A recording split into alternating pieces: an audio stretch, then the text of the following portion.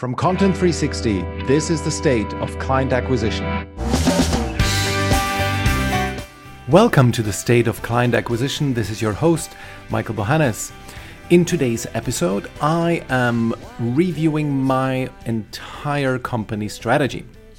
So I was inspired by someone called Louis Grenier. He is a marketing guru. He's been having a podcast for a long time, I believe for 4 years.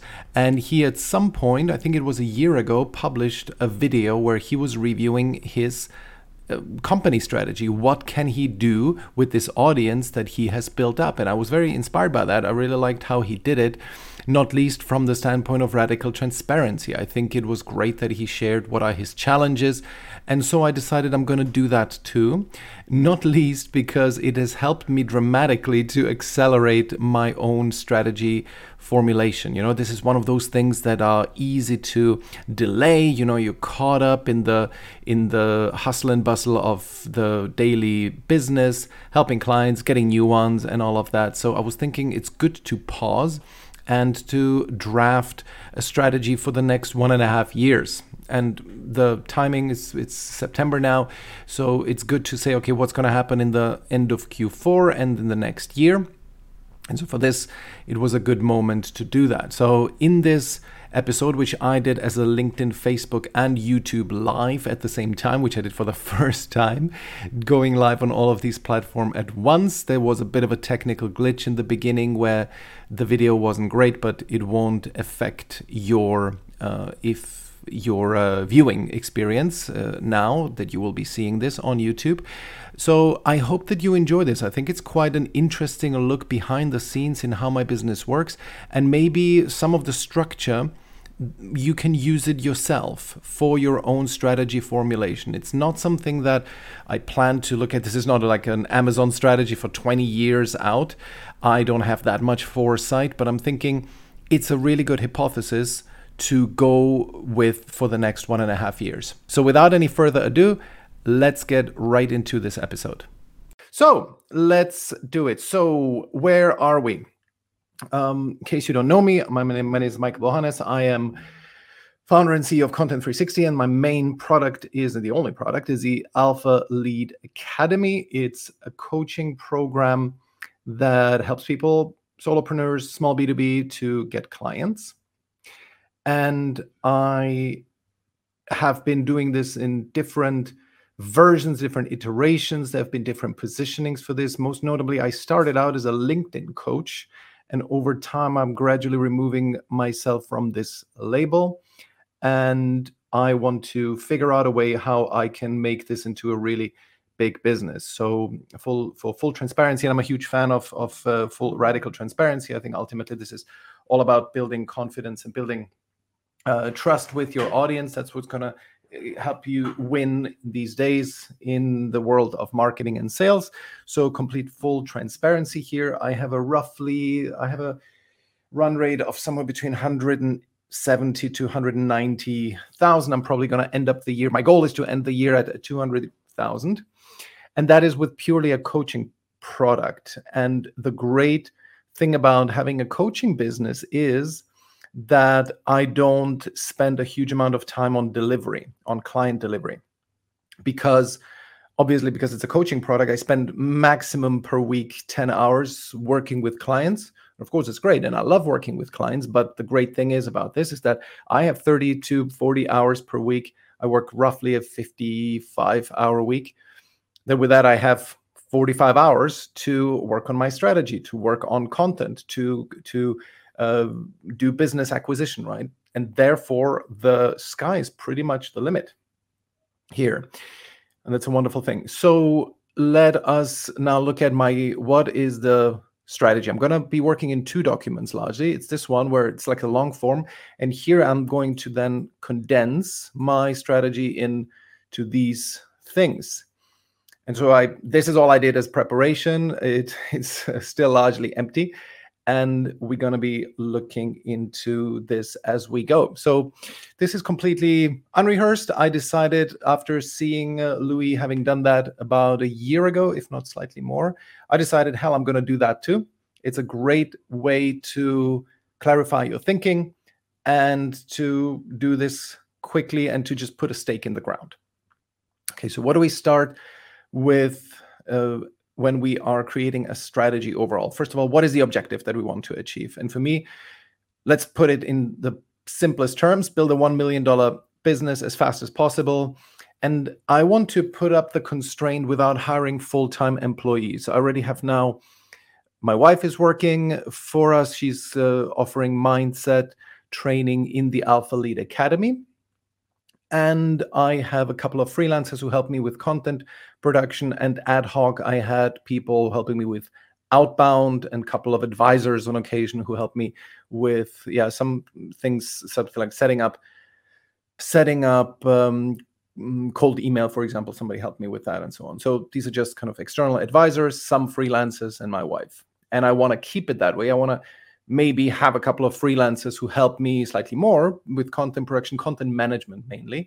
But the rest of the time, I want to be running the business myself and get to a $1 million run rate as fast as possible. And so to make that specific, what does it mean, build a $1 million business? I'm going to consider myself having a $1 million business when I have reached, I think that's 86K month. That means 3 months in a row, more than 86K per month. That is the goal. And what I maybe want to do here is because it's so easily you write that down, I want to see what it will take to get there. So let us run a couple of numbers. In order to get to an 86K month, and let's round it up. Let's say 90. If we have 90,000, what do we need to achieve here? Let's just format it so that it's cleaner. If the goal is 90,000 monthly rev, I have client revenue. No, it's a revenue per client. I hope you all can see my screen. If not, thank you, Josephine. Good to see you. Yeah, I hope you can see the screen. If not, tell me. I can make it a little bit bigger here. So revenue per client, I've recently increased my prices to 7,500. So that means I need new clients. How many of them do I need? That's 90,000 divided by 75. 12 clients. And this means also 12 clients a month. No, sorry. I need 12. Jesus, why does this format? Sorry, I'm a little bit OCD about this. So 12 clients a month, and this means clients per week. That is 12 divided by 4.3. So I need basically 3 clients a week. In order to get 3 clients, at least my sales figures are approximately, what are my conversion rates? Conversion rate on long calls is, let us do it like this. It's important to have those specifics, because this will tell me if I can even make it from a time point of view. So conversion rate on long calls is about 40%. And my conversion rate from short to long call is about, also 40% actually. So this means I will need how many? Interesting. Thank you, David. Interesting that the video quality is poor on LinkedIn. Well, that's unfortunate. I don't think anything I can do. Yeah, sure. Thank you, David, for the link. Just go on YouTube if you find it better there. Cool. So how many calls do I need? How many calls do I need? That means if clients, I need to divide this by this and then divide it by, I need this. And those are going to be the long sales calls I need to have per week. So I need 7 long calls, and then I need this divided by this. Jesus, so that's 17 short calls. Okay. Well, that means that as part of the process, 17 times 15, and you usually need a buffer around it. So that's 30 minutes. How many hours is this that I would be spending in short calls? That's 523 minutes, which is divided by 60, 9 hours. Okay, that's not that bad. And then 7, this is 60, but let's say 90 with including preparation. So that's going to be this. Okay, so that's a total of 19 hours per week that I would be only on sales calls. Okay. Stefan Peter, same here. Are you referring to the YouTube versus LinkedIn thing? I don't think I can do anything with the call quality, with the video quality. So please do go to YouTube if you can see it better there. In the meantime, I'll continue. Okay, so 19 hours and purely on sales calls. That is a lot. I will probably need to get someone, but this is good to have done this calculation. I've never done this before. I'm pretty sure I can relatively easily handle 10. So I can get myself to 45K, probably 50K a month with relative ease as far as the sales calls are concerned. The thing is here with this amount of time, you can see that there's no way I could be doing outbound, because outbound prospecting, doing messages and so on, that takes so much time. There's no way I could do this myself, which will then lead me to the next thing. Most of this needs to happen via inbound. Okay, but this is the number of hours spent on sales calls per week. Cool. So I probably, as soon as I hit some 50K, I will invariably have to get somebody who will do sales calls for me, at least who could do these short calls. And we can then see, I think this actually could be quite a good variant where somebody will actually run my short calls, the qualification calls, and the long calls would then be managed. I would then run them, right? And this will still, if I'm, probably the conversion will be lower because the person will not qualify as well as I do. But even if I spend 12 hours a week, which, how much is that? That's 2-3 hours a day on sales calls. It's pretty doable. David, would you rather have someone do outbound prospecting or doing sales calls? Well, David, at that point, when I'm at that level, I hope I will not have to do any outbound prospecting at all. There will be still outbound prospecting. I still think some of it I will have to do but the thing is, the outbound prospecting that you and I worked on is really to strangers, and I'm not going to be doing that anymore. I don't do that now anymore because by now my content has had enough reach that the only outbound prospecting I effectively do now is to warm people already who I've had like good interaction with on LinkedIn, in groups, in other circumstances, on email, for example, that they are already warm. So I don't do any cold anymore because of these reasons. I hope that answers the question. But the question was, would you rather have someone do outbound prospecting or doing sales calls? Yeah, so outbound prospecting won't happen, hopefully, and the sales calls, I will probably have to get someone, if only for the 15. It's a big difference maker, definitely. So I'm probably going to get somebody like half-time. I mean, the goal is that I don't have anyone doing my like a full-time employee, but I think to get to 1 million a year, I'm probably not going to be able to do that without except the fact that you'll need half-time salesperson. But I hope that I can get somebody who would only be commission-based. And even if I get them full-time, they could do some prospecting for me. But to be fair, I really like doing this. I really like doing the prospecting with people who are already warm. But yes, I will probably have to cut down on it myself. Okay, good. So, but at least we have the goals formulated, and I know that I will not be able to get completely by without that. Okay, so the next step is, after we've done formulated the objective and the strategy, let's diagnose what's currently going on. Okay, so I've pre-written some of these points, but I hope I'll come up with more as we go. So I've built some 170K year business despite having very low traction on organic content. That's going to be the main thing. It's going to be a repetitive thing. I feel that especially on LinkedIn, I don't know why, but that is one of my Achilles heels. I get when people like me, then they really like me, and then they come my way, and I have great conversion once I'm in with somebody in conversation.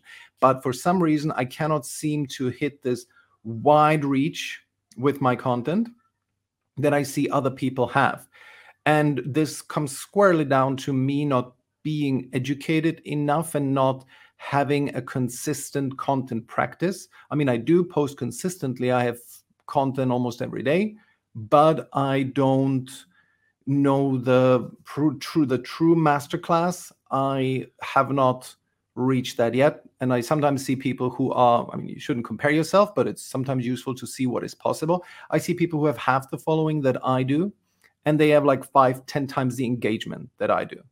So engagement isn't everything. And I keep preaching this, that you should not be beholden to engagement, because very often these are vanity metrics.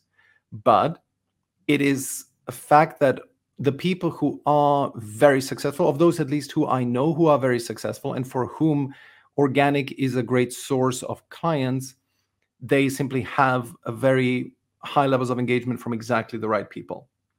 And there are people who have built several $1 million businesses with purely LinkedIn, purely organic, and I want to get to that point. I'm fine maybe to supplement a little bit, because I think overall on LinkedIn, the reach of content is declining. Everybody says that. Everybody's seeing their own view numbers decline. That is fine. I still think we have some good 1 to 2 years to go. At least that was one of the guys that I'm very much following and who I've learned a lot from, Chris Walker.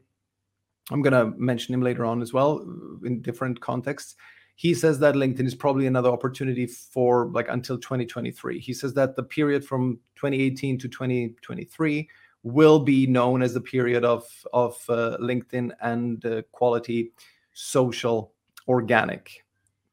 It's in the same way as SEO, for example, was really hot for B2B businesses from 2008 to 2013.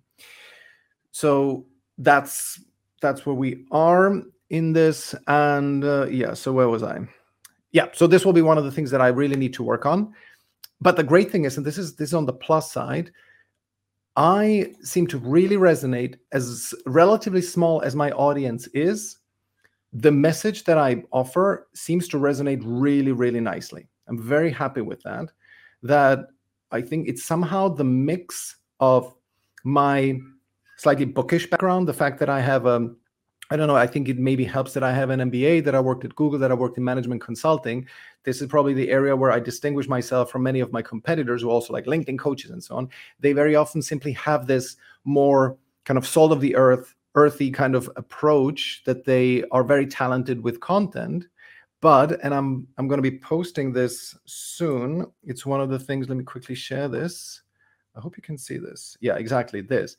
What most LinkedIn coaches help you with is content and inbound leads. And we help you with this whole thing: strategy and business model rethink, positioning, offer creation, funnel build and optimization, content, of course, prospecting and social selling, selling and closing on Zoom, systems and processes, and all of that. So that's what we help you with.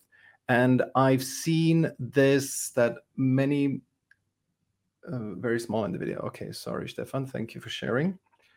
Let's see. I hope this is better. Can you see better now? Good. I can see it myself that it's better. Yeah. Okay. So I see that many of my competitors are offering this similar services to me, but I just have this much more academic, and not academic as in like bookish and ivory tower, but I have like a framework. This is like a proper business framework that I have, and people resonate with that. And especially on the strategy side, I've had several clients. Let me actually share this. My greatest skill in strategy, offer creation, social selling, and sales. And I would say this is like my, if I can say this in an unhumble way, zone of genius are positioning calls. David, your message and methodology is what sold me. I put very little weight into your professional background, and maybe I'm in the minority. No. I get that. I get it that you. I don't think that the fact that I have an MBA and Google is what sells. I just think that it helps the background and the, let's say, intellectual rigor helps me in building a methodology that works, which then in the end finds and attracts people like yourself, David. Right? So that's that. There is, people always like crap on MBAs, but there is an advantage to this. I've learned a couple of things in there that are valuable. So I'm very skeptical of having spent, I don't know, how much was that? It was comparably cheap still, like £36,000 on my MBA, which now would be like you would spend 3 times that on it. But so I'm sometimes crapping on it myself, but in the end, you do learn a couple of good things there. Cool. Okay, so Zone of Genius, our positioning calls, had some clients who said that the positioning call alone, which is like the first call in the program, was worth the entire investment. Okay, so that is, and I see the problem with phrasing my offer, and I cannot have my offer phrased as like I'm the positioning guru or something like this,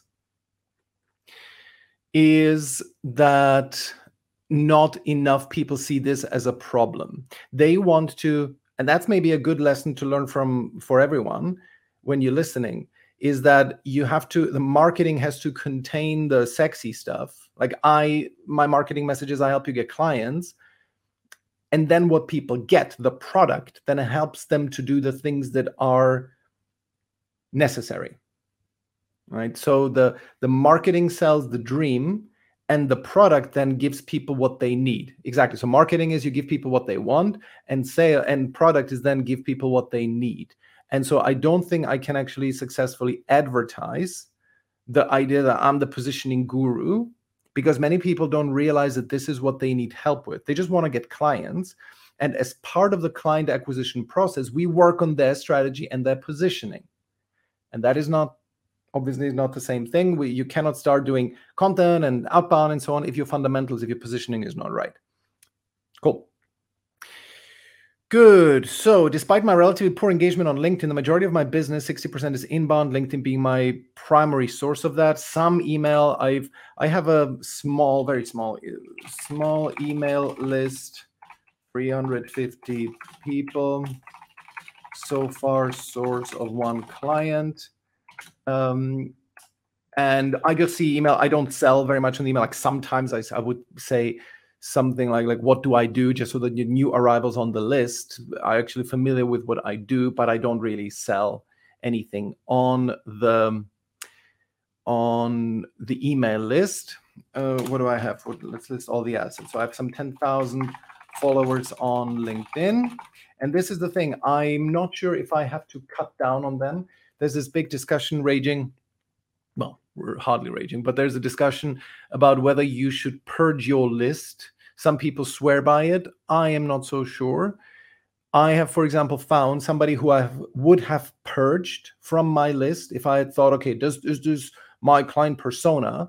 And she referred her husband to me, who became a client. So she's a corporate person, definitely not in my target audience.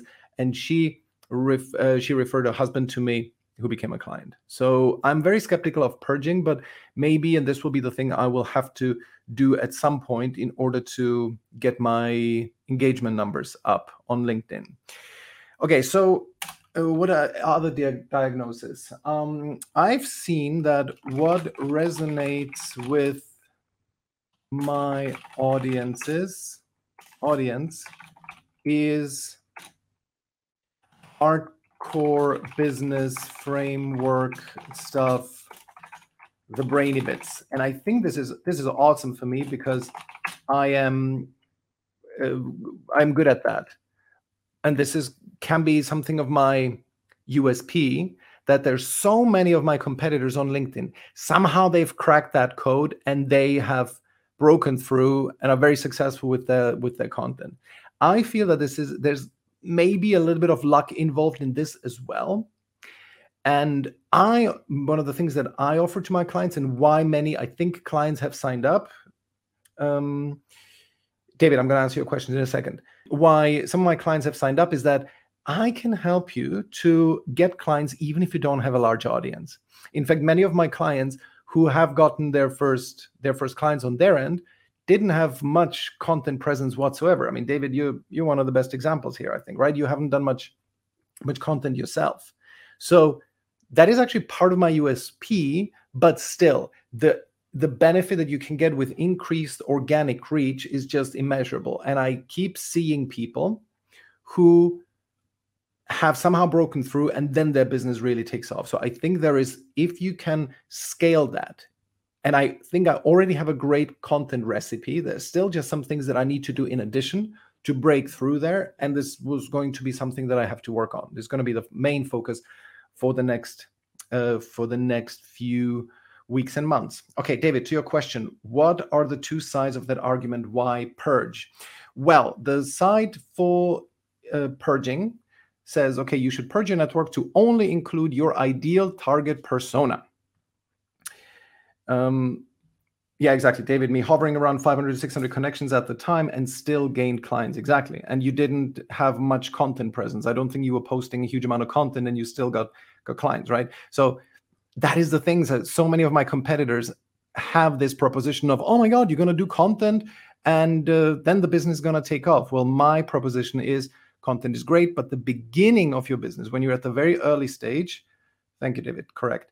At the beginning of the business, the only chance that you can get clients is by actually picking up the phone, the metaphorical phone, and talking to people. And that means cold prospecting.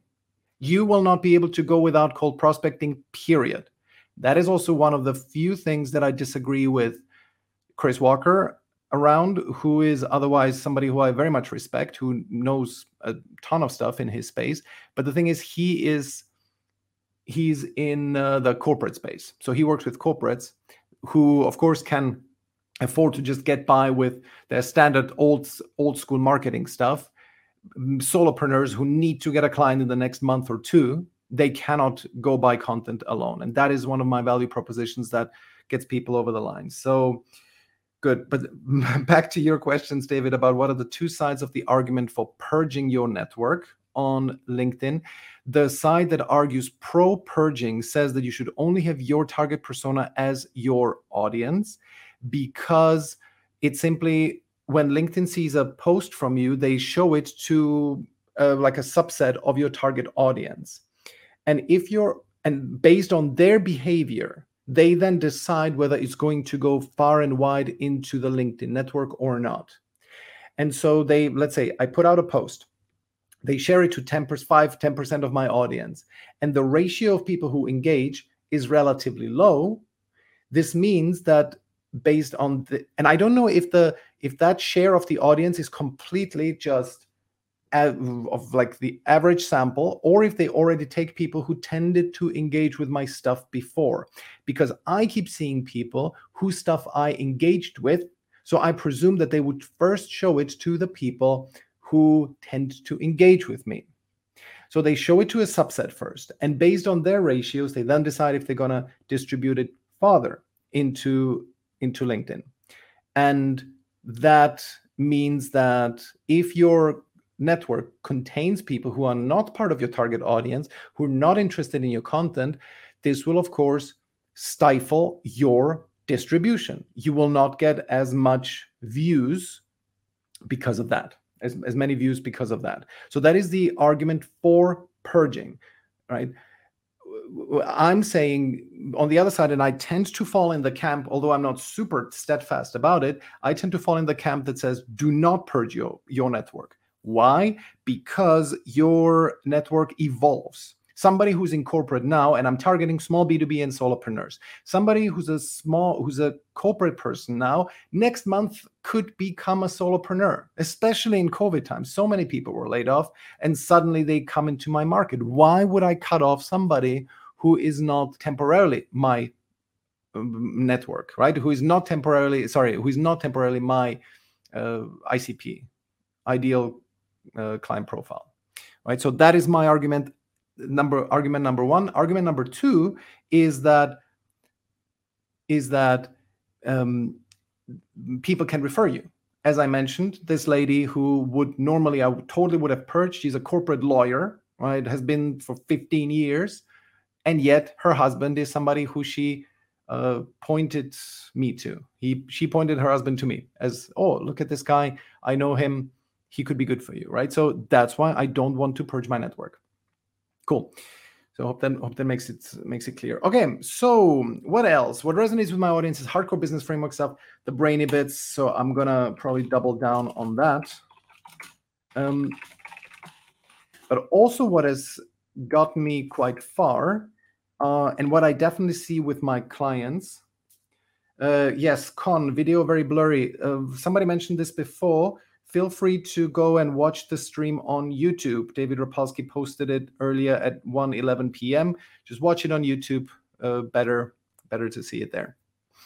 Okie doke. So this is my diagnosis. So what resonates with my audience, hardcore business framework stuff, brainy bits. I'm going to double down on that. But also, and I'm decently good at it, I sometimes do fun content. Like recently I made this stuff about the Met Gala, and I also posted this parody video of Jonathan Palmer, and this went sort of moderately viral. So I'm going to keep doing that, but rarely. But what I think is missing, well, we'll get to that. What is missing? We'll look at the gaps. Okay, great. Thank you, Con. Okay, so that's, I think in terms of diagnosis, this is pretty good. We also have, what I see, what has resonated a lot recently is my split funnel content, funnel and the pot. That presentation, it was a LinkedIn Live. It didn't have a huge amount of views, but I get people coming to me. And also after changing my LinkedIn headline, changing it to this, I help small B2B companies. Let me just make this a bit bigger. I help small B2B companies and solopreneurs. Where is this? Develop client acquisition systems by splitting their funnel into a high-intent conversion machine and a nurturing content ecosystem. I changed this, I think 2 days ago. I had one lady come to me yesterday saying, I'm just very intrigued by your headline. Can we talk? I need help in this area. So this headline seems to be very much resonating with my target market, which is awesome. So I'm kind of on the verge of really breaking through here, but I need to make this more systematic.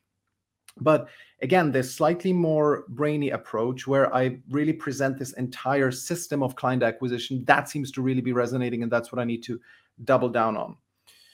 Alrighty, so let's kind of move on from the diagnosis and look at a couple of fundamentals. What is my ICP, ideal client profile? So this is a small B2B CEO and solopreneur. And also who I help are people who want to leave corporate. And I made a couple of personas here in this other document that I wanted to check out again. Yes, those are my couple of segments that I found. Let's make this a little bit bigger. So there's a clarity seekers. These are some of my clients. I just disguised them a little bit, but just so that I still can recognize them myself. These are the clarity seekers. So figure out what they'd like to do, focus on strategy, positioning, offer creation. The main benefit of them is clarity. Then I have the sales seekers. There's a couple of people who are great at what they do. They're just panicking in the whole area of sales, right? I'm not panicking.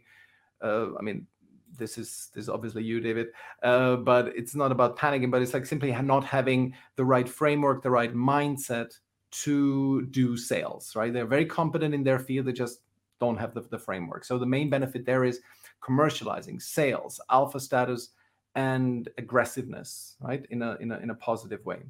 Then there's the scale seekers. These are the people who've had enough clients. They have a strong done for you track record and want to productize. The main benefit there is helping them with the strategy, proactive client acquisition and transfer into product land. And the demand gen seekers, who are the companies who need to move into the demand gen age. Main benefit is skills transfer with focus on content and funnel tech. Thank you, David. Appreciate it. Okay, so these are the demand gen seekers who want to move into the demand gen age. And these are the ones that I want to focus on more in the future.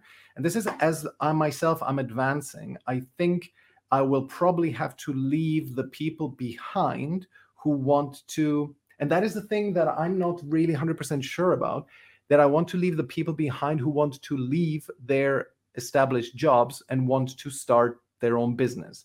So 2 days ago, I enrolled my another recent client who's exactly that, and he's great. I really like the guy. We instantly clicked, and we see that there will be a great collaboration. And he is still employed, and he wants to get to a certain, once he hits a certain number, he's going to leave. And I just love this. This is one of my favorite things to do, is help people leave corporate if they want to. So I do like that. However, what I don't want to be doing, and I feel like I'm not very good at that, is the mindset stuff, because for me, it's so clear. I want to do mindset at a high level, but I'm not sure I'm the best to help people with mindset issues that are really like basic, like having to get to, just come on, let's get you to do sales, right? I have a few, and this is probably one of the weaker parts of my program. If somebody doesn't do the work, I just don't know how I can get them to do the work, right? And that's why I mean, everybody who has done what I told them to do has had success, has had at least a 300% ROI so far, right? Who's been in my standard program. There's a few outliers who have like smaller slices of the program. And yeah, but everybody who's done the work has had great success with it. I just sometimes cannot get people to do the work, and they then fizzle out. So that is a problem. And I somehow need to address that. But let's focus on the subsegment. So the people that I really enjoyed working with the most are definitely the sales seekers. I mean, I do enjoy the clarity seekers as well. Damn, I enjoy all of them. It's really tricky. Well, I mean, who says I have to limit myself to 3 subsegments? Let's just keep them as they are. Subsegment 4. The thing that will change probably as I move up market, and because I do, of course, want to increase my average ticket price. And I've recently increased my prices from 5K to 7.5K.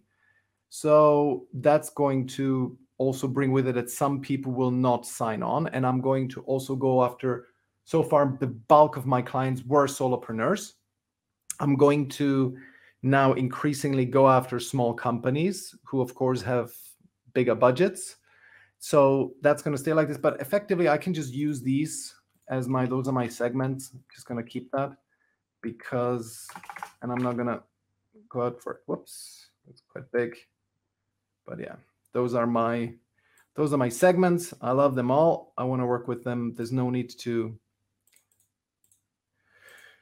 stop working with either one of them. Okay, so clarity seekers, sales seekers, scale seekers, and demand gen seekers. But the main benefit that I give them is creating this system, having the system that I'm now hinting at in this. Whatever. No, I didn't mean notifications. I mean this. I help small B2B develop client acquisition systems by splitting their funnel into a high-intent conversion machine and nurturing content ecosystem. If you've not seen this is my funnel and the pot theory or model that says that you need to split your funnel, your normal client acquisition funnel, that this is for the people who are ready to buy. For the 5%, you need to get them into a sophisticated system where they come to you, you give them valuable information, you make it easy for them to book a call, and so on. You want to do that. And to those who are not ready to buy yet, you will put them into what I call the pot, where they just slowly simmer away. Maybe the majority of them will never become a client, but people will become so familiar with you. You will become such a little like celebrity in their world, which has happened to me sometimes. I've had people who, once I went on the phone with them, they said, "Oh my God, it feels like I've known you for such a long time, but you don't know me." Right? That kind of semi-celebrity status is just awesome. This is so perfect for client acquisition because trust is completely established. You just don't need to do anything. They just come on their own, right?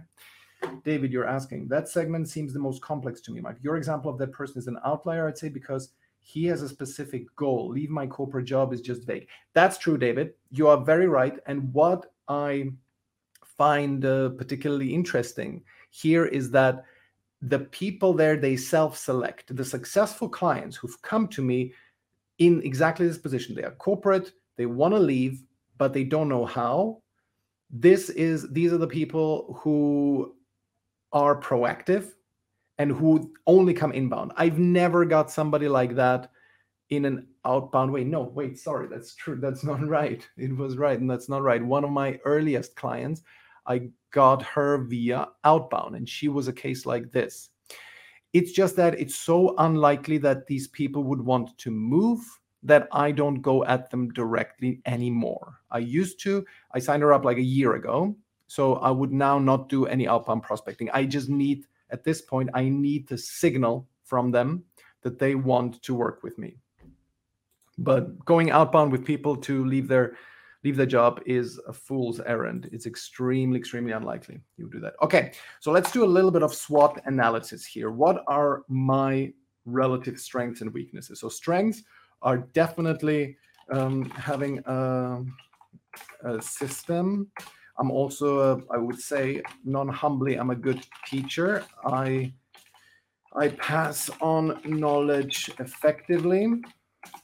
What else? What are my strengths? I would say generous with time. I give people all the time they need. Thank you, Ilya. Yeah, that was just because people, Ilya says there's an excellent parallel. I love the funnel and the pod. It's interesting because the concept of splitting your funnel, I got that from, I think, where did I get it from? I don't know where I got it from.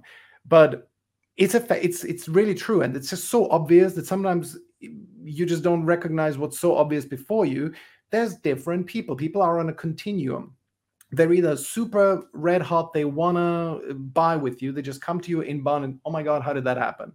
That sometimes happens. It's just too rare to build a complete business on, but unfortunately, too many consultants and solopreneurs rely on that, on the red hot people coming to them. And for some who are so good and so well connected, it works.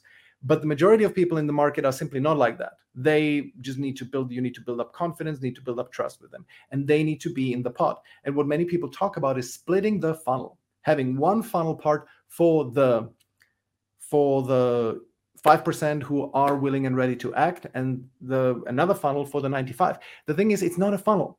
For the 95% who are not ready to act, who don't have high problem awareness yet, you don't build an actual funnel for them. You just put them into a content ecosystem that they then slowly simmer and marinate from. Perfect example. Recently, I had a gentleman come to me who says, I've been following you for a year, who then came to me and said, well, I'm ready, so now we're just in the final stages of wrapping things up and putting a bow on it. But that is exactly what you want. You want them to be simmering away. And the key thing for this is so important, Ilya, I hope you're still here, that as you are putting them in the pot, that you serve the pot like you would with a media product. You don't aim to convert anyone who's in the pot. Virtually almost never. They just should be aware of what you do, ideally, but never send them pitches, never send them if you sign up today, then 20%, only on my email list, 20% off, and this kind of stuff. That is not good pot behavior, so to speak, right? You just have to treat them with the best possible content you have. Give them really your best knowledge, best insights, but don't try to convert. It's not a funnel. The pod is not a funnel, okay? Okay, cool. What other strengths do I have? I think I'm really good in sales. And that is because I don't not pushy. I used to be a little bit pushy. I've abandoned that. And since I've abandoned that, like since I stopped doing all these kind of gimmicks, like the action taker price, generally my conversion rate has improved. And I think one of the benefits is that I'm really trustworthy, right? People perceive it that way.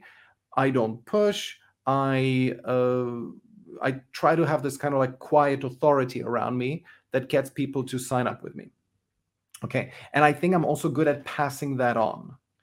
And while I have not figured out a good way to teach to get people to take action when they don't want to, and I wonder if anyone can do that, but what I have done well is to help people overcome fear of sales.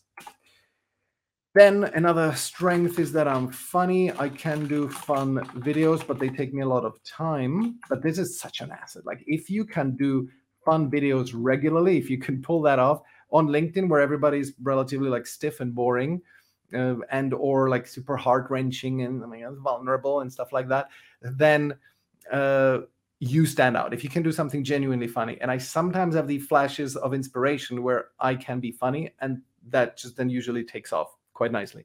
The question is whether this then leads to clients. It led to one client. The Palmer video led to one client. Okay. Good. Strengths. These are generally the strengths. And I would just say very dedicated. I mean, yeah, this is part of this. I'm really dedicated to my clients. Their success is my success. And I really see it that way. Anybody who does not get results because they don't do the work, then I kind of see this as a personal failure. But I mean, at some point I have to get over it. Okay, good. So those are my strengths. Let's look at what are my weaknesses. Well, definitely somehow haven't cracked the virality code on LinkedIn, but also I think I'm beating myself up too much. I have not studied it. I haven't studied it in a very, very methodical way and really studied the greats, maybe even get some coaching on it myself. So far, my latest coaching has been much more in the outbound/sales area. And I want to get away from that because I do believe that the future of B2B marketing is definitely in the marketing area and not in sales. Many people, especially when they, for example, run webinars. Okay, you run a webinar with an ad to it, and the webinar is aimed at the 3 secrets of client acquisition. And then if you want help, sign up here and we can have a call, a free strategy session and so on. It's just, this is getting old. This stuff is really, really getting old because this is not marketing. This is sales. You're effectively providing a sales presentation. And I really believe that the future of B2B client acquisition is much more in marketing, making people comfortable, giving them all the information they need so that they can make a decision to work with you. But it is not anymore in sales and pushing them over the edge. It will come more and more. Inbound is on the rise and outbound is on the decline. I talk about this in the other live. Let me quickly show this to you. This is why many companies see CAC, client acquisition cost, rise and outbound fail, is because people are in the dark funnel. They enter and the dark funnel is, let me quickly, the definition of the dark funnel is an emerging process through which B2B buyers increasingly decide what products or service they will buy. It's a web of informal interactions among trusted peers and quality content that educates, informs, and entertains. The only way how you can be successful in the dark funnel, if you are in it, if you're in the groups, if you're in these informal interactions and you provide great, really valuable content, and you have a system around it. And what I mean with system, for example, is that just now I had one future client who is not yet fully comfortable, right? And so what I did is I put him on a dedicated email drip for those people who are not fully comfortable. It's just providing additional information, additional resources, more links to my videos so that he can become more and more and more comfortable with me. And that is also part of the entire funnel. And not many people do that. They think that, oh, once I've had them on a call, well, that's it. The funnel ends there, and I hope that I will convert them. No. Even if they say no, at this point, you will still have some programs, some methodology, some resources for even that person. Okay, so, but sorry, I went away from the topic of the why CAC rises and outbound fails, is because people get into the dark funnel. They get influence from various people. They form an affinity to a certain brand, let's say to a coach, right? Even to like a business, even a LinkedIn coach. And they are in this dark funnel. They're slowly marinating away in people's content ecosystems. And they emerge ready to take action. And then there's this person, the company D, who's just shouting at them, who has not been active in the dark funnel. The person will never buy from that company.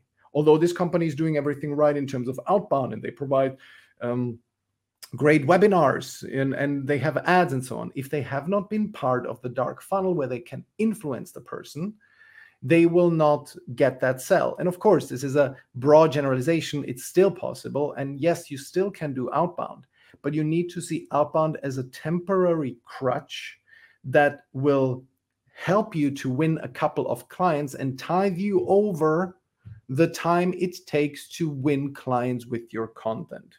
I really believe in this. This is this will be part of my content narrative. Not maybe, this definitely will be, but I just still need to see how I will combine it with other areas of my narrative. We'll look at content narrative later. Okay. So David, as you said, showing people their dream, their wants is powerful marketing, and then you can concentrate next on delivering their needs. Exactly. Yeah, exactly. Showing that the dreams and wants, exactly. And then you have them needs. Because it's like when you get, when you market for like weight loss programs, right? What do you show? You show the happy, thin couple, lounging on a beach, eating a healthy salad, right? That's what you show them. And then that's what they want. And then when you get them in, what do they need? They need to stop eating donuts, right? And to work out, which is all very painful. Max, the webinar fund you just talked about brings people millions, especially when this is a really good live webinar. Totally. I don't deny this. And I don't think that it is, that it's wrong in any way. I do believe, however, that it's on the way down. When compared to 5 years ago, I think the webinar model that then converts people right then and there, and that you expect to do this from just an ad, that somebody clicks on an ad, goes to a webinar, and then converts then and there, I think this is on the way down. I see the signals. People are telling me this. Specifically, I know one person who has been running very good variations of a webinar and sees his numbers decline. I don't have this scientifically, but it feels to me like this. And it's also, even if it's not like that, and maybe I will get to this point myself, where I will use the webinar funnel, but I'm just so intrigued about the topic of organic content, that you become such a trusted brand, and such a trusted content brand, that people will want to work with you.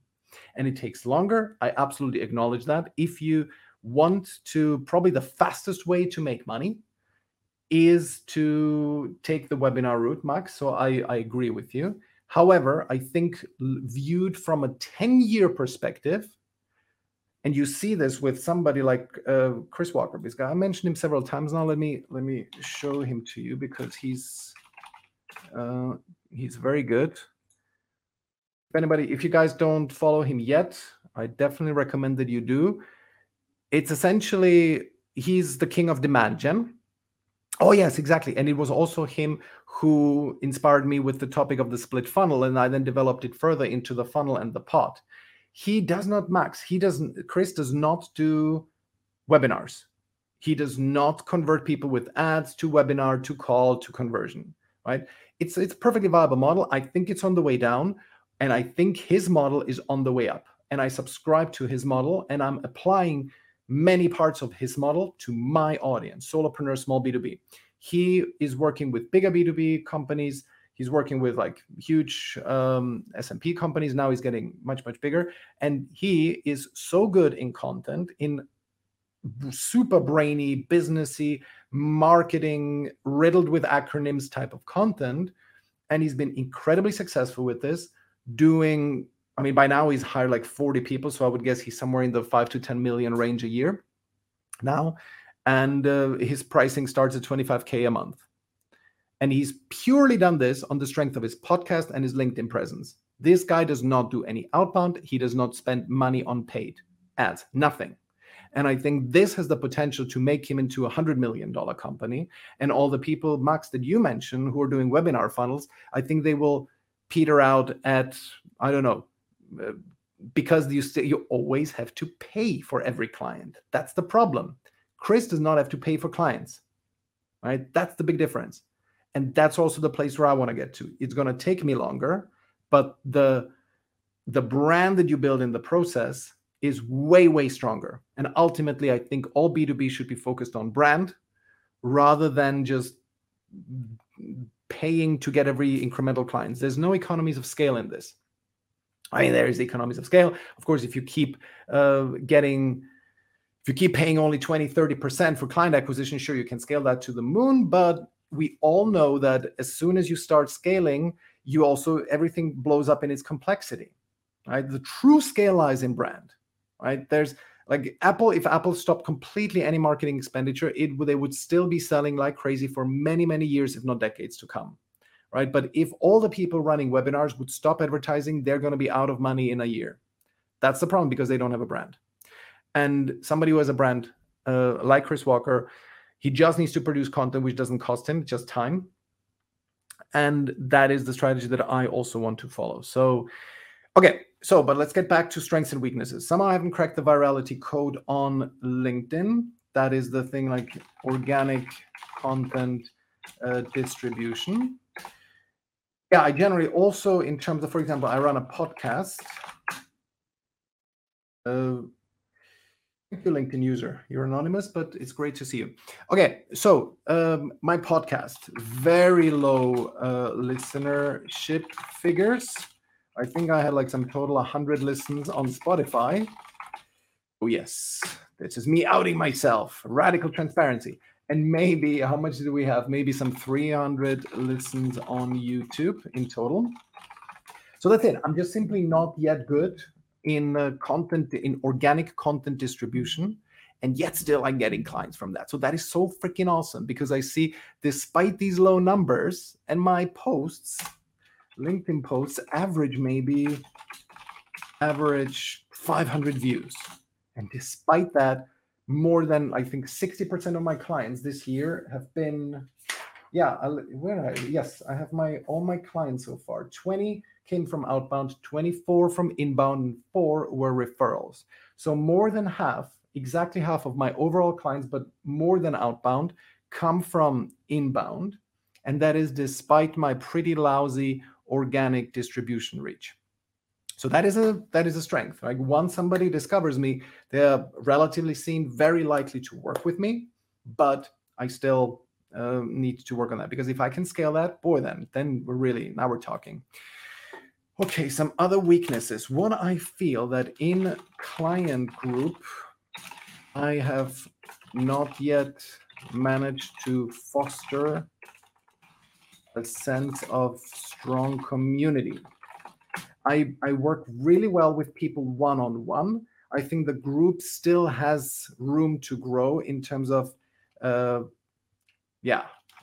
group feeling isn't there yet. Right? I don't have these super cool screenshots from the Facebook group where somebody says, oh my God, another 30,000 month and 17 people chiming in. Awesome.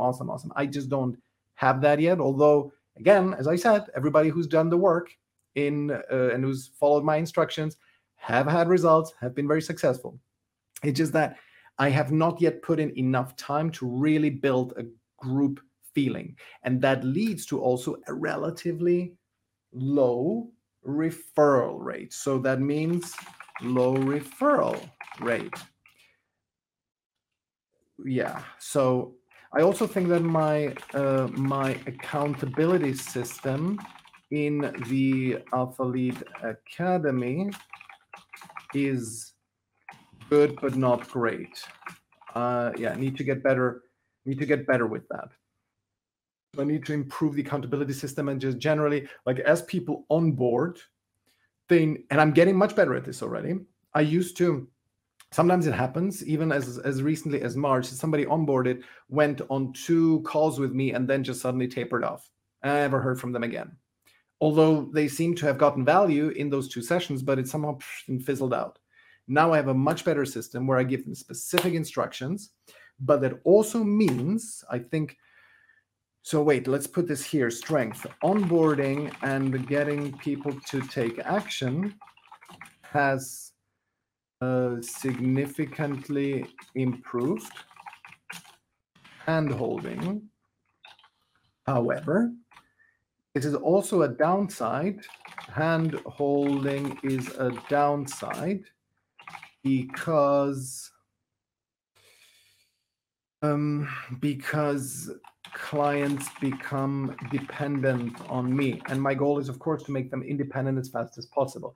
I think that comes a little bit with the territory, because I tend to compare it with group programs that I have been in, and I never needed that hand holding, right? I rarely needed that kick in the butt. And because I'm just very self-motivated intrinsically. And that's why also I have a hard time, that's it maybe. Weakness is hard time empathizing with people who don't do the work. Right? I find that a little bit difficult because I'm so intrinsically motivated, and I just need to see what I can do for people who need the additional push, and where indeed all hope is lost. I just don't know that. So need to figure that out. Okay, what other weaknesses do we have? So a strong community is not there yet. Accountability system could be improved. Handholding, yeah, I still think that the getting people to take action is not fully optimized and needs further work. Maybe some of our weaknesses is that the content not looking professional and slick enough. Oh, and then definitely weaknesses. And I discovered this relatively recently, is that I've been too dependent on my own coaches, copying their system. And the thing is, and that is such an interesting insight, I had this recently, I hope this is going to serve you. I love coaches. I'm a coach myself. And a coach should show you a couple of things that you currently need help with. But what is a very wrong idea is that you have absolutely no idea of how to do something. And you, like, after a long period of nail biting and hesitating, you sign up with a coach because you hope that they will help you solve that problem of client acquisition. And you look at them like they're your messiah, they're your savior. That is wrong.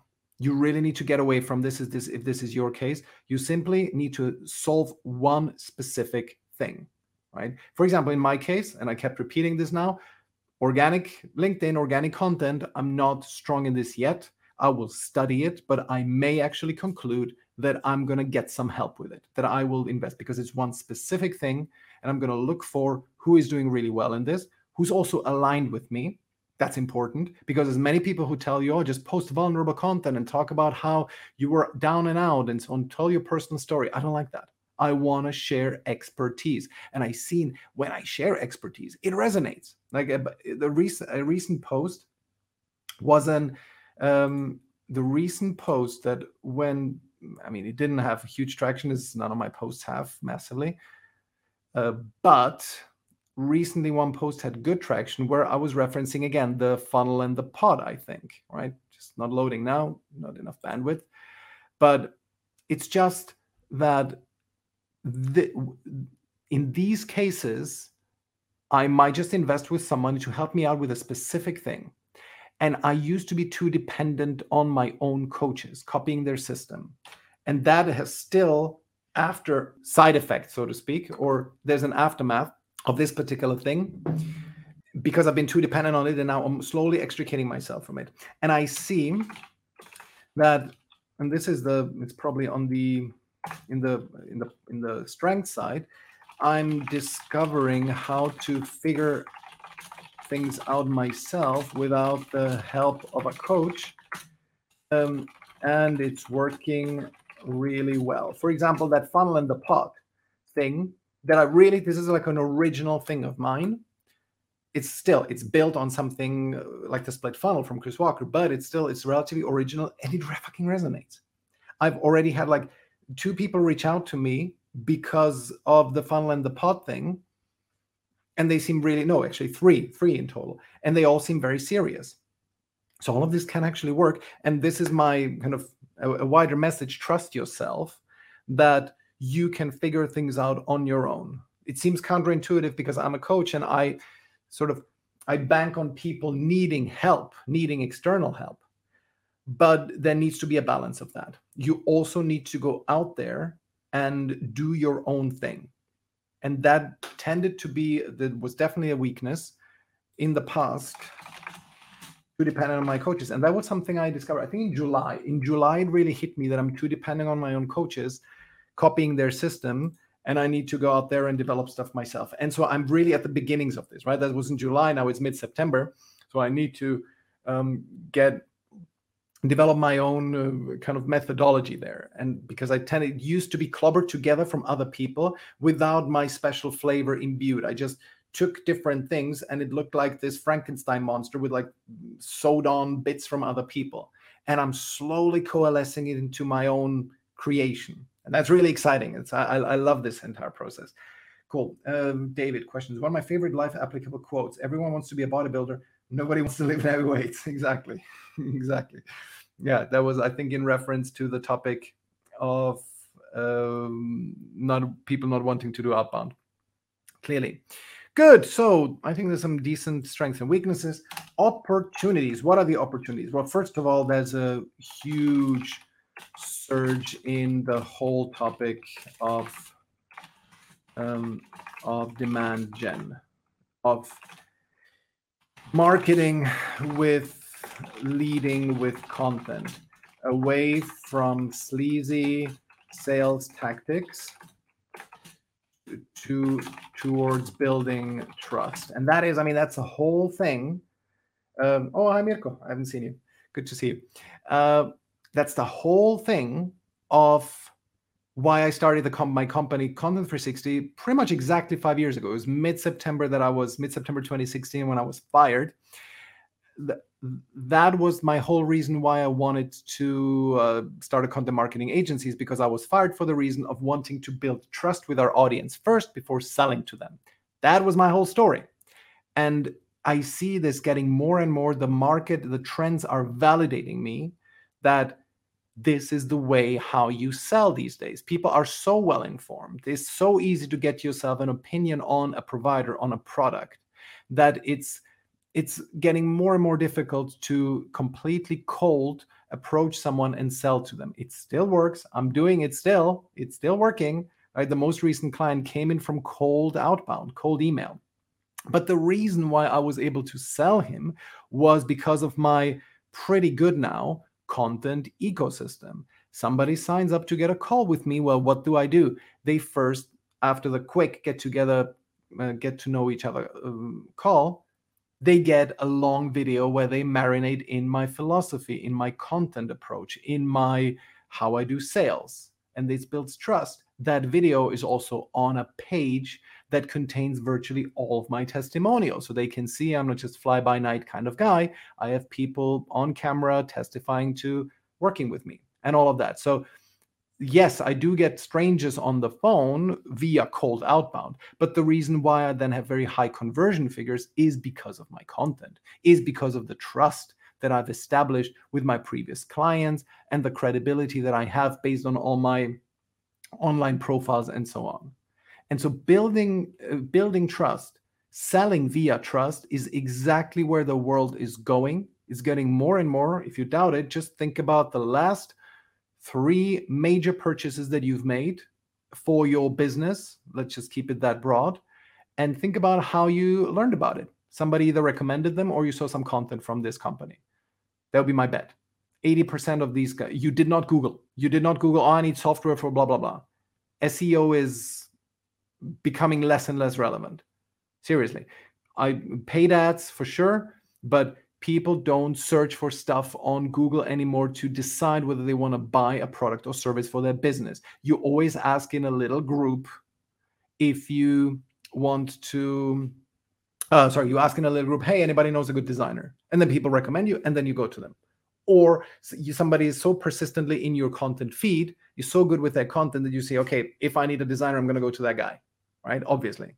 Actually, one of the things that is a weakness is, one weakness that I have is that community. I mean, it's here. I have it here. Community. Where is it? Not strong sense of community. Low referral rate. I'm just not good at community building. I need to improve on that. I don't like my Facebook group that I have, the organic Facebook, like 65 people. Okay, this is nothing. I have not nurtured it. I have not fostered anything there, but I just sometimes post content. But community building is definitely a weakness. I need to improve on that.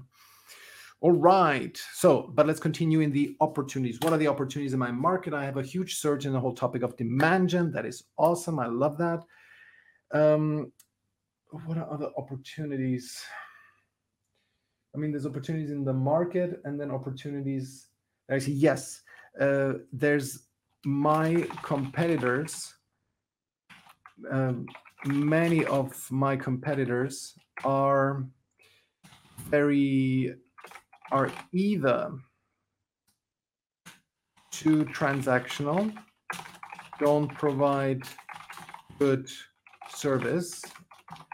And I'm talking about people who just get you into a program, you just see the videos, but there's very few coaching calls. There's not a lot of kind of one-to-one attention, and I still provide that. Also, thanks to the fact that I'm still relatively small. But that is an opportunity for me to stand out. And then are either too transactional, don't provide good service, or attract the get-rich-quick crowd. Right? Many of my competitors that I see, it's all these people who say, oh, 7-digit selling secrets and this kind of stuff, right? And I feel that the audience that works with me, which tend to be slightly older people, on average, I would say my average client age, I would reckon, is about my age, which is 43. So I would say it's on average people in their 40s who work with me. My oldest client is 64. And I believe my youngest client, although I haven't asked her age, is probably in her late 20s, right? So it's more the 40-plus crowd that works with me. And I think they are quite immune to the 27-year-olds with the Ferrari. So get-rich-quick crowd, Ferrari mansion types. And that is an opportunity for me to stand out as somebody who's still very successful. And I'm going to convey that, of course. And I don't know how to convey that, to be honest, without showing screenshots of my bank account, right? And this kind of stuff, and showing, transaction in the last month. I think that will still be necessary, but that this is how I stand out with versus my competitors. I am more professional. And sure, I'm not for everyone. That is clear, but yeah, I tend to be, I would at least hope that I'm on the more professional side. Okay. I mean, this is a huge opportunity, and I don't know if I should somehow phrase it out more and make it more obvious or no, sorry, not more obvious, more specific, but this general trend in the market towards trust building marketing is exactly up my alley. And sooner or later, I'm going to really break through on this.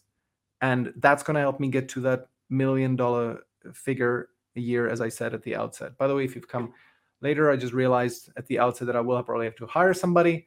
And these are the figures that it takes. I'm going to have to, if I were to just do all the sales calls myself, I have to spend 19 hours a week doing that. So that's just to catch you up who've joined only recently. Okay, let's look at threats. Threats are, well, there's always threats but I do think I'm building quite a big moat. Yes, that's true. Another opportunity is that my moat is getting better and better thanks to client testimonials. David, I guess you'd really want to make it more specific or quantifiable if it's something you are keen to target. What do you mean? I don't understand what you mean, David. Could you be more specific? My mode is getting better and better thanks to client testimonials, and that does make a difference. Sometimes people, and these client testimonials are nice and meaty and videos, where you can really see the whole person, and it's not just the, oh my God, like a screenshot of something, right? These are getting less and less credible. And this instead, the fact that you have video testimonials and so on, that really, really helps. And of course, there's people with even more of them, but it's like my mode is getting better. Now, what are the threats? Of course, competitors could, well, kind of with, I want to say with Chris Walker's success, and this guy is really impressive. I mean, if you just look at him, and if you follow him a little bit, he has like within 2 years built a company of 40 people selling at 25K a month with having so much work that he doesn't know, he cannot accommodate every incoming request. Okay, it's really impressive. Maybe I'm too much in a Chris Walker bubble here, but I'm thinking that he must have influence on people. I think there's like 15,000 people listening to his podcast every week. That it could mean that there's now such a strong trend that many people are going to jump on that bandwagon, and that I'm going to be, that I could be left behind. But I don't think that this is the case. For example, I'm definitely sure that, for example, somebody like Stephen Pope, great guy, love him, but he's definitely on the Chris Walker train, and he's like one step ahead of me. However, what Stephen Pope does not do, he does not do great sales training, for example, and like outbound prospecting, this kind of stuff. I think I'm really, really good at that, right? Helping people to overcome the fear of sales. These guys are all inbound, right? And I think sometimes, especially for the beginners, I think Stephen Pope would be actually a great guy for me, but not so much for my clients, because they still need help with sales. If you're completely at zero, you will not be able to get enough business just doing inbound. And so people need me. You need me if you're at zero, you want to get to 10, 20K a month. If you want to get to, let's say, 50K a month and you're already at 20K, maybe a guy like Stephen Pope can be the right guy, right? That is still something I need to get to. Okay, so, but with Chris Walker's success, other coaches could overtake me. I don't know if that's such a big threat, because the pie is big for most people, and my mode is very solid now. Okay, but David, so what did you say? You said, with regard to the opportunity in demand generation, how is that an opportunity for you? I think you're talking about opportunities right now, actually, Ray Stephen Pope.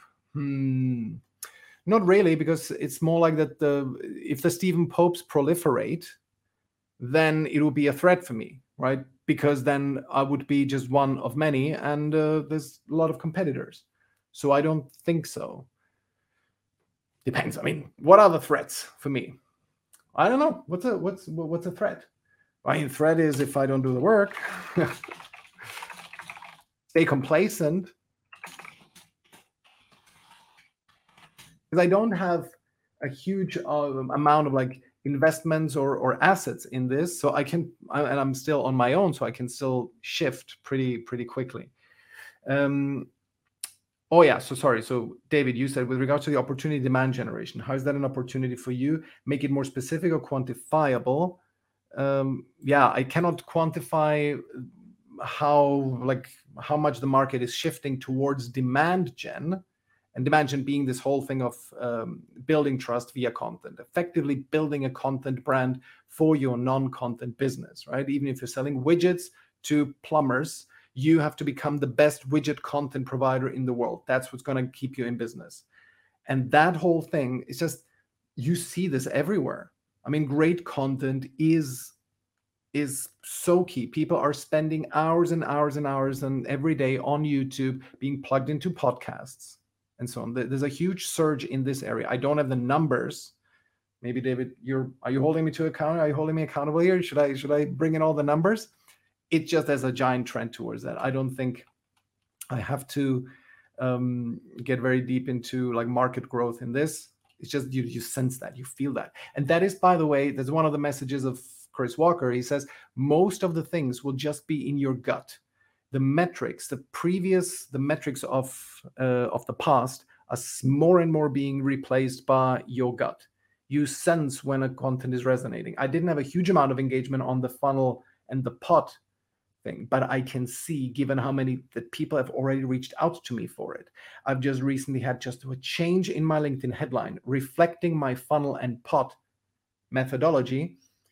I get like an inbound lead within a day, within 2 days, right? Somebody says, loved your headline, let's talk, right? So I can sense that. And this kind of gut feeling, it comes with experience, it comes with the years, and it comes with the sense you get from how your content resonates.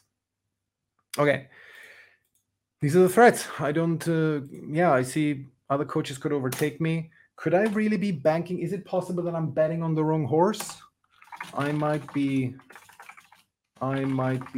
betting on the wrong horse with content, but I just don't believe it. Right now, I just absolutely don't see it. Or maybe a threat could be that I have long-term damage done to my personal brand through my strong outbound push in the past. Right? So sort of that I've poisoned the well. That's a good image. The well with outbound motions. Possible. Yeah, maybe with some people, but then I think over time this is going to remove itself. As I'm doing less and less outbound and really building my inbound credentials, this is going to get less and less. So I think this, if it's a threat, then it's a decreasing threat. Okay. Another thread would be, for example, hubris. I think I tend to be quite volatile. So I think once I hit, let's say 40, 50K months, I hit 40 to 50K months, I might get too cocky and mess things up. Those are the threats. Okay.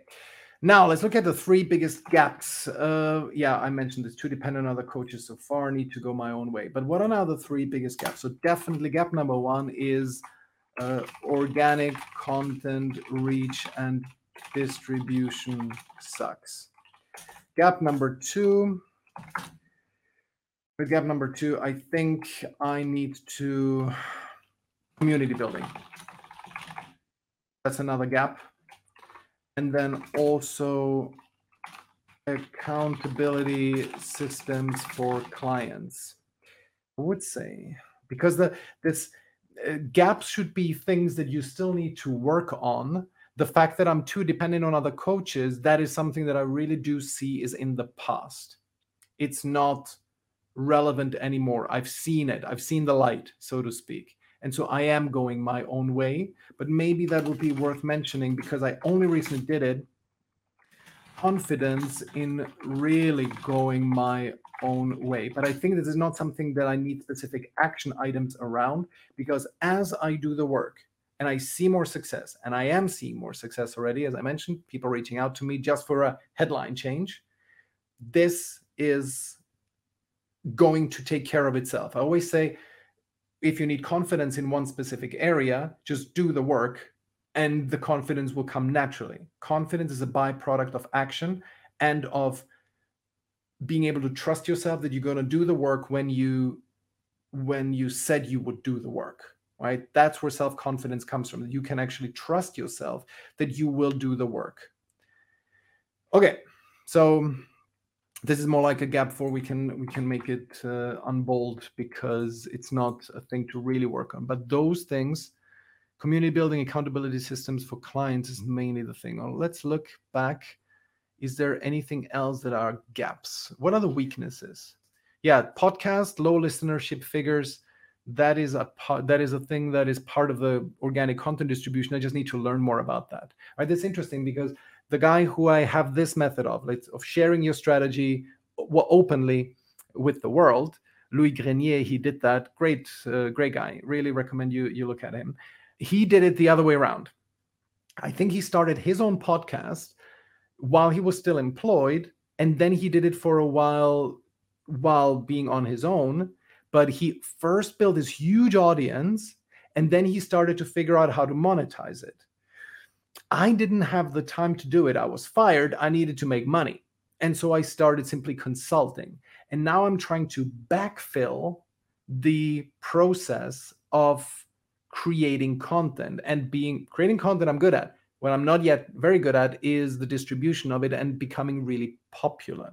Also, what I think was definitely a weakness in the past, I always had to mix in some of my political views. And I think that has put people off. I need to, I just need to, and I stopped already completely with this. I always thought it's going to make me quirky and unique, but I think it's more of a liability, and I stopped doing that completely. So all of this is like everything is moving in the right direction. But yeah, so Louis Grenier did this, that he started doing the content, built a huge audience, and now he's monetizing and it's doing really well. I'm going the other way, but that's perfectly legit. So sense of community, accountability system, handholding. Yeah, and the accountability system needs to include self-accountability for the clients, because I don't want them to depend on me. I want them to learn from me, absolutely. But they should just learn but not depend on me. I don't think the content not looking professional, slick enough, that is an issue, although I'm sure maybe there's a small thing I could improve. Yeah. So that's that. Accountability system for clients and making them independent of me, not depending too much on me. Okay, so now let's quickly look at content style and main narrative. So this has been really showing itself over the last few weeks, I would say, that the stuff that resonates relatively the most is, well, definitely not anything where I'm trying to be vulnerable. I just hate that. I hate this stuff. So I just really want to provide real value, and I see this with the things like funnel and pod. So definitely funnel and pod. Those are the narratives. Right, somebody's texting. Is it something related to? Nah, forget it. No. So that is content style. I really feel like Chris Walker is a great guy to emulate. Chris Walker style, very brainy, technical skills focused, but also what he has is he has a message with which let's formulate it in that I have a message with which I challenge the status quo. And so what are my main narratives? And by the way, how am I going to do this? I am going to do this by doing podcasts for long form content, clips for short form and LE distribution. I'm also going to restart. I tried to do this Ask Me Anything style podcast, AMA podcast, and it just didn't work. I could not get a critical mass. But again, I did not put enough work in it in doing that, in creating that community. And I think this is a thing I absolutely need to get back to, because I do want to provide value even to people who cannot afford to work with me. And that will then build so much goodwill that these people, when they, for example, get to a point where they can work with me, they will. Or they will recommend me to others. But this kind of Ask Me Anything podcast, I need to do. And then clips from that's going to take care of all my marketing needs, I'm pretty sure. Yes, and so the main narratives with which I challenge the status quo is funnel and pod, which means split your funnel, because the really interesting thing is big B2B companies tend to over focus on sales. And that is the message of Chris Walker. He says, need to do more marketing, put out content, really serve your audience with great content. That is the Chris Walker message. It's in big B2B. Small B2B and solopreneurs are overdoing it on marketing, and small B2B usually on referrals and network and so on. But solopreneurs are totally overdoing it on marketing. They just and they don't really have a system to it. Some of them put out great content, and with that they get enough clients inbound. But what they are absolutely underestimating is the power of, once somebody gets into your funnel, build a really good funnel for them. Like, create these additional email sequences, create these additional things that will get somebody who's hesitant over the line. Optimize every single tiny step in the funnel. That is what solopreneurs completely undervalue and suck at, to be honest. So split your funnel. Don't treat every lead, every person like they can be sold to. Wait, David, I'm going to respond to you in a second. Don't treat every person like they can be sold to, but respect their need for content only. Don't pitch them. Then there's so much opportunity to optimize your sales funnel. There's like all these little sequences that you can give to people, specific videos you can get them to absolutely underused. I think it's one of the reasons why one of my clients has recently renewed. That's my first client who has actually renewed, which is not a surprise. My program used to run for a year, and I've only got the first clients in 1.5 years ago. So he's the first client who's renewing. And with him, we're going to be really working hard on the optimization of his funnel. Really exciting. This is for the 5%, right? Not for the 95%. So there's so much opportunity to optimize sales funnel for solopreneurs and small B2B. It's not even funny. There's a huge amount of opportunity. So we're going to improve that. So those are the main narratives. What else is the main? Oh yeah, that's a great one. And this is an area where I disagree a little bit with Louis Grenier, who is all about how to radically stand out, how to be something completely different. And I think the need to be radically different is widely overused and exaggerated. You don't need to be super insanely unique, right? You don't have to be the chef who also juggles and swallows swords and fireballs or something like this. You don't need to be incredibly unique. If you just do a good job, you're reliable, you will be able to build a great business with this. If you just simply do the right things, you publish great content, you have a great funnel, you have a great conversion funnel, right? If you do all of that right, you can build and I'm going to prove it to you. I'm going to prove it to you all. I don't have a huge standout message. I provide good quality, solid B2B marketing and sales, and I'm going to build this to $1 million company with just myself, maybe one employee. Okay, you will see that. You don't have to be radically different. That is one of my main messages, and one that I'm totally going to drive very hard in the future. That just don't fuck shit up. Sorry.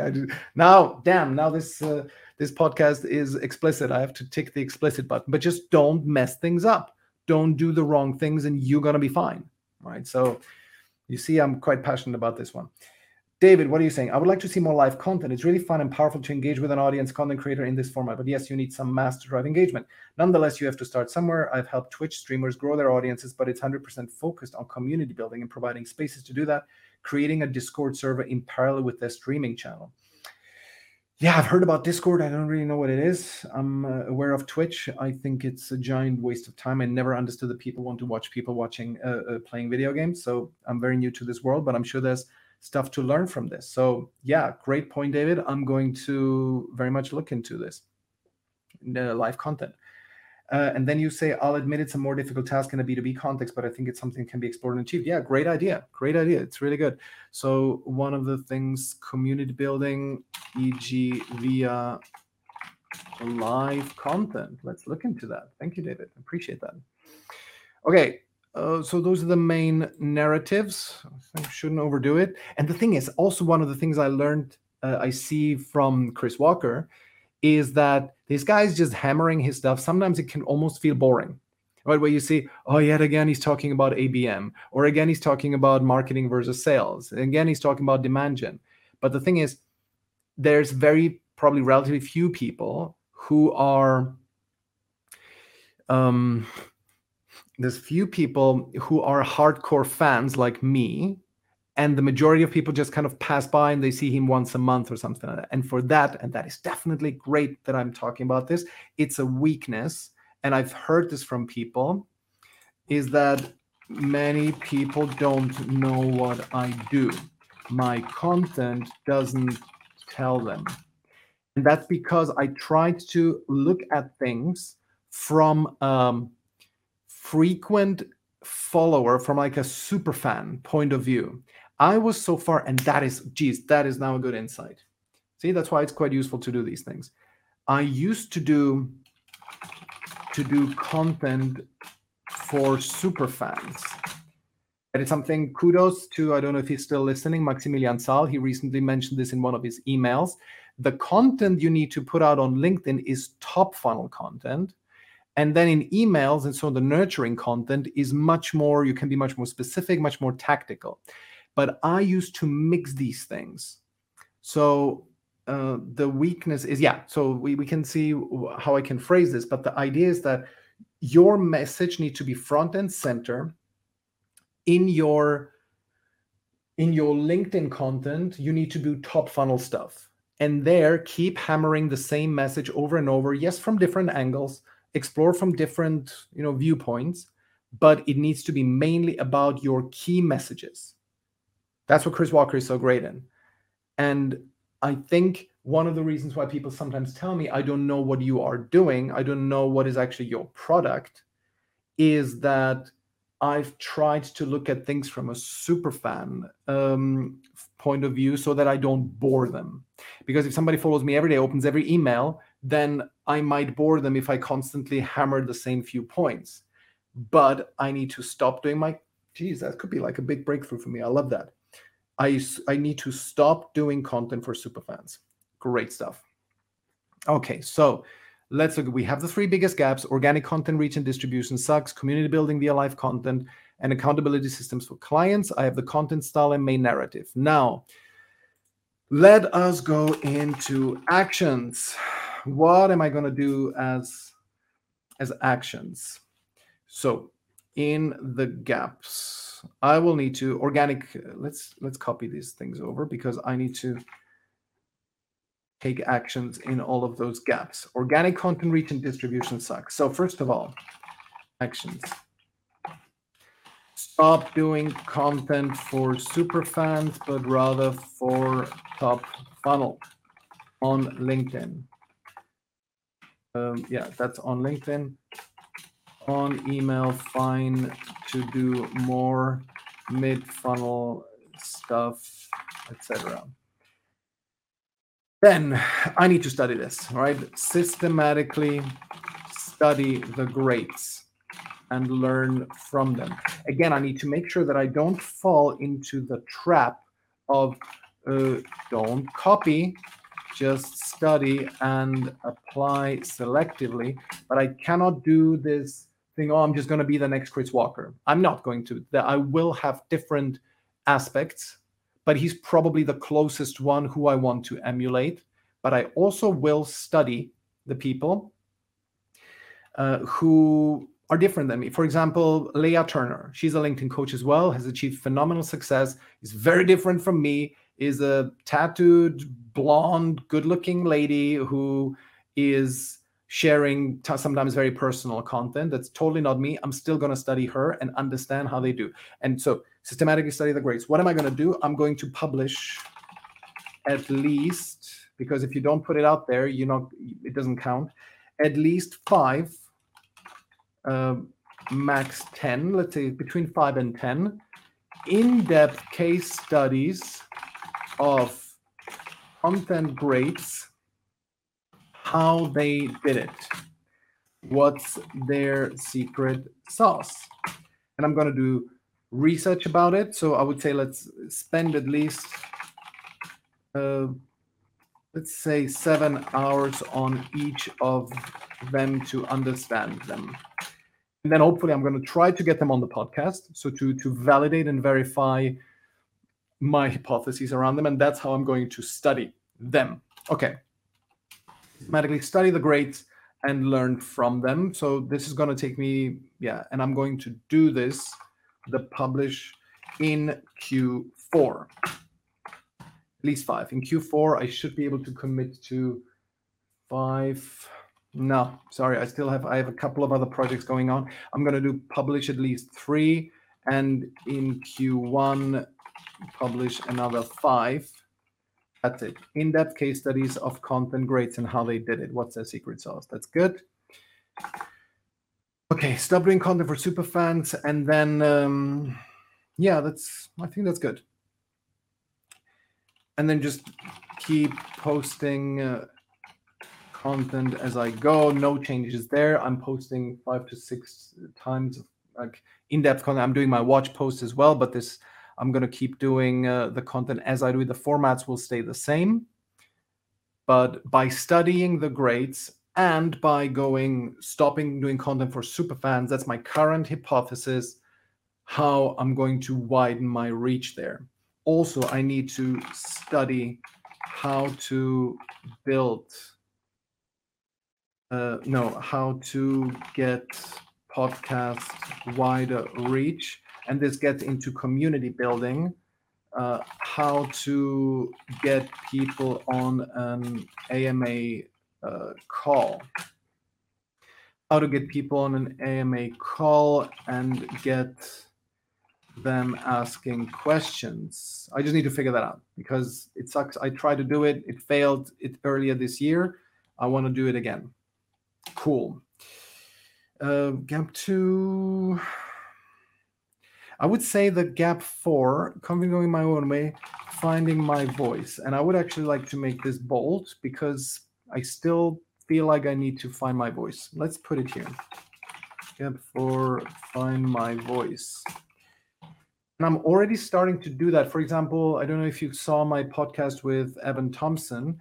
I'm going to now do a monthly podcast with Evan where episode with Evan where I explore philosophy and business. I love those topics. I love the discussion with Machiavelli we had. We have an upcoming podcast episode next Thursday, actually, where we're going to be, in a week's time, where we're going to be discussing Machiavelli again. So if you want to hear that and be live in it, then definitely sign up to the email list, michaelbohannes.com/subscribe. You can be part of that. Okay, but that's that. Let's see community building. How to get people on AMA call. Simply, I need to study this. I need to spend at least 10 hours in Q4 studying community building best practices and apply them. How to get people on AMA call and get them asking questions. Also, the community building will also then translate into my content, doing lives, how to get people in and engaged, and also Facebook/LinkedIn groups, how to get more people in and get them engaged. That is all stuff I need to study, and I'm going to give it more. Give it 20 hours in Q4. I need to study this. How many weeks do we have left? We have like 12 weeks left in this year. This means I need to spend more than that. I need to spend at least, let's say, 5 hours a week. So this means 5 hours a week. That's like, let's say 50 hours. 50 hours in Q4, studying community building, best practices, apply them, doing how to do lives, best practices and apply them. How to get people on an AMA call, doing lives, Facebook and LinkedIn groups. How to get more people, get them engaged. That's good. That's a good action plan. Accountable. And I think with all of this, September is turning out to be a really good month. I'm already now at 20K, but of course it's going to go up and down. As soon as I hit like 30, 40K months, I'm going to be looking for someone. Oh, David, thank you so much. Link to the newsletter to subscribe. I'm definitely going to be starting to looking at somebody to hire, like a one trusted person. I can get to 1 million, but I will need one person. I'm going to start doing that. just that's kind of an aside, hire a right-hand person when I hit an average, I hit 3 average 40K months. That's when it absolutely makes time to hire someone, but not before. Okay, so we have the community building. We have very clear actions. Stop doing content, systematically study the grades we set, publish at least. We have quantifiable goals here. So in Q4, I'm going to publish this stuff. And I think by studying the grades and by doing this research in how to do community building best practices, I think the main challenge that I have, namely the lack of traction with my organic content, should really be at a much better place by the, let's actually see, check-in point. In 6 months, what are good numbers that I want to have in terms of viewership? I would like to have average. It's difficult because views on LinkedIn are generally going down, but I would simply like, as a good benchmark, I would like to have average 10 people in free AMA calls and let's say 30 plus likes average on LinkedIn content. It's not, I'm not up behind vanity metrics. It's not my point, but it is a reflection of how much reach you're getting. And of course it needs to be relevant likes, but my likes are very relevant. That's actually a good,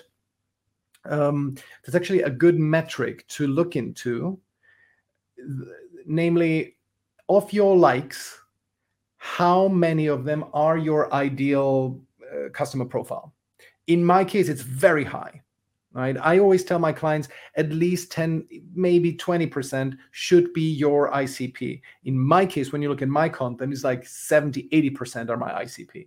I love that. That is the reason why I don't get wide reach, but I get bloody good conversion on my inbound content. Just only this year, I've had like 12, 13 clients just come from my content.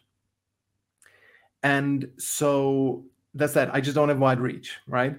So the 30 plus likes on average will be a good benchmark. So this is the check-in point in 6 months. So at the end of Q1 2022, I need average 10 people in free AMA calls and 30 plus likes on content.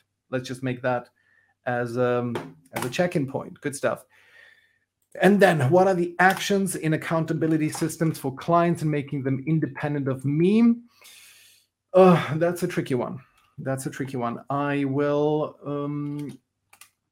let's say, I can only quantify it with hours again. Dedicate 10 plus hours. No, that's it. Interview 5 customers who have not done the work and find out what I could have done better. Right? That's it. That's issue that I sometimes, maybe also I should have not sold these people. Maybe I missed some signals that I should have seen. Yeah, that I simply didn't see, that where they were telling me that they will not be doing the work, and I need to filter better for that. But I do always feel, I tell them what is going to be necessary and they say yes, they will do it. But somehow some customers simply didn't do the work. And so I will find out what I could have done better. Then study some best practices. I'm just simply going to research this, see who has published content around this, 10 hours of research, and then implement. That's it. Those are the gaps and the actions that I will take. Find my voice, monthly podcast. Yeah, this is kind of that. And also, just by doing the content as I plan to do it with, for example, Funnel and Pod, that's like a perfect analogy. It's like the Funnel and Pod is my entry into the world of finding my voice.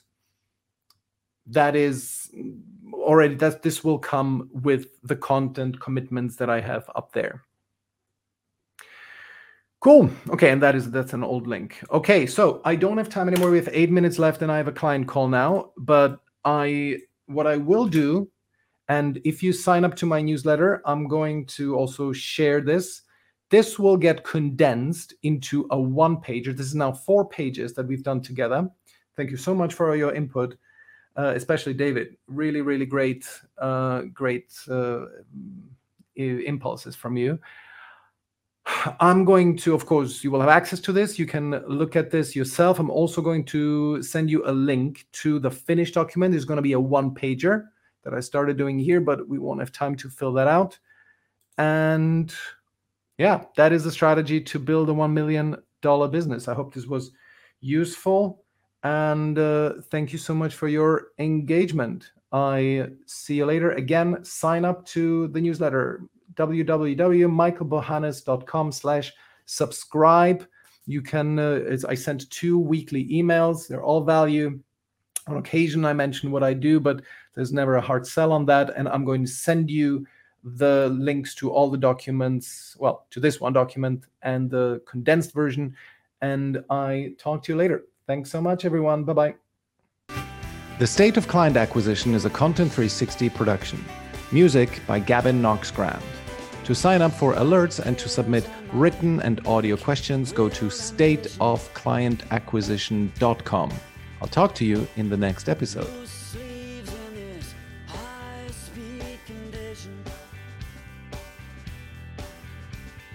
Montreal girls in the tail end of winter. Caffeine burns, wide awake dreams and color. Blood on my hands in this open heart journey. And infinite numbers, rapid fire across the country.